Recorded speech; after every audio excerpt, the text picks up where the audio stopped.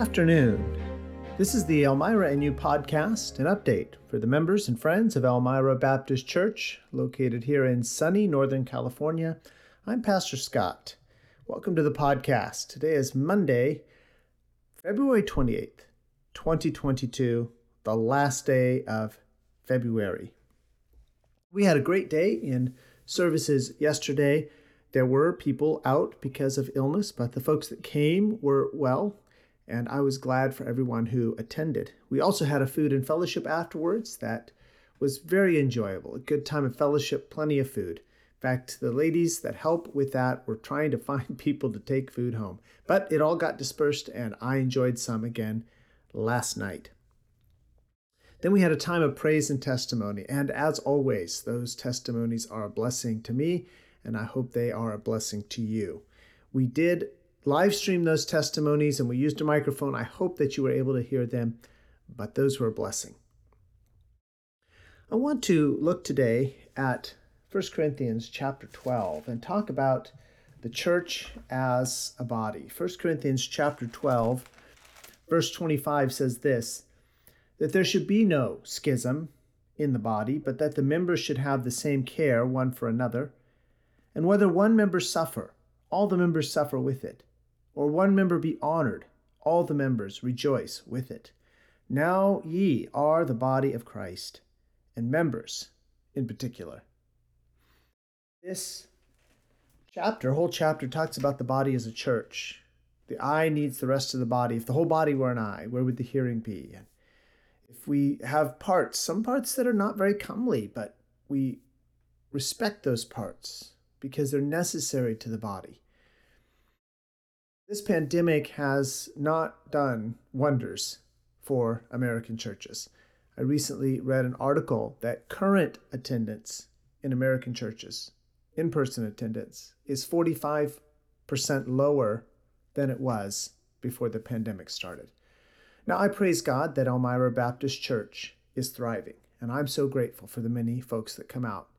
And I know some of you would have been out yesterday, but illness kept you home, and I understand that. And I know some of you would love to come out, but there are other extenuating circumstances that keep you at home. My heart goes out to you, and I'm grateful for the members who are calling each other, who are sending cards, who are keeping in touch.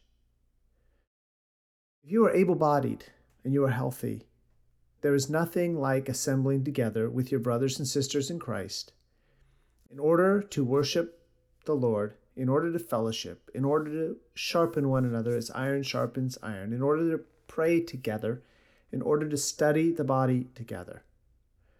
The pandemic has taught us one thing, and that is that we may be individuals, but we don't do very well alone.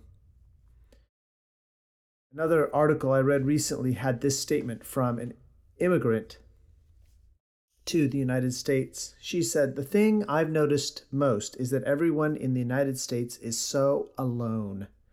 There's zero sense of community. As a matter of fact, their society is structured in a way that actively enforces individualism." I see that same trend in American society, and I think the pandemic has only made it more severe. But remember, the church is a body. The church is a family. The church is a community. The church is a group of believers, baptized believers, that regularly assembles to worship God. You don't want to miss out on that. Secondly, though, because we're a body, because we're a community, because we are a church, we need to practice hospitality one with another. I personally have been blessed with multiple invitations to other people's homes in the last month. And I want to thank those of you that have invited me and my wife, sometimes me and my wife and my parents, to your home. Thank you. We've invited folks to our home and enjoyed the fellowship with saints. If you've not had someone to your home recently or not been to somebody's home, don't wait for an invitation. Reach out to others. They don't have to come to your home. You could meet at a park. We've had beautiful weather recently. You can meet at a coffee shop. You could meet downtown. Here's the point. Outside of church, work to get together with others. Don't let your busy schedule, don't let your home situation, don't let your social anxiety keep you from meeting with others.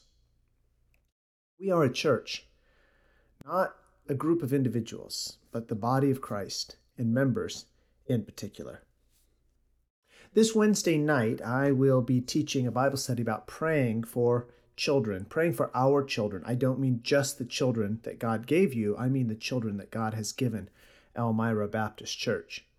The ladies' Bible study on Glimpses of God has finished, so all the church, the adults, will meet together in the sanctuary for a time of Bible study and then prayer, and the children's classes will continue as normal. I anticipate that this study will take us several weeks, and at some point in the future, we will organize another ladies' Bible study on Wednesday night. We'll let you know those details as we get closer.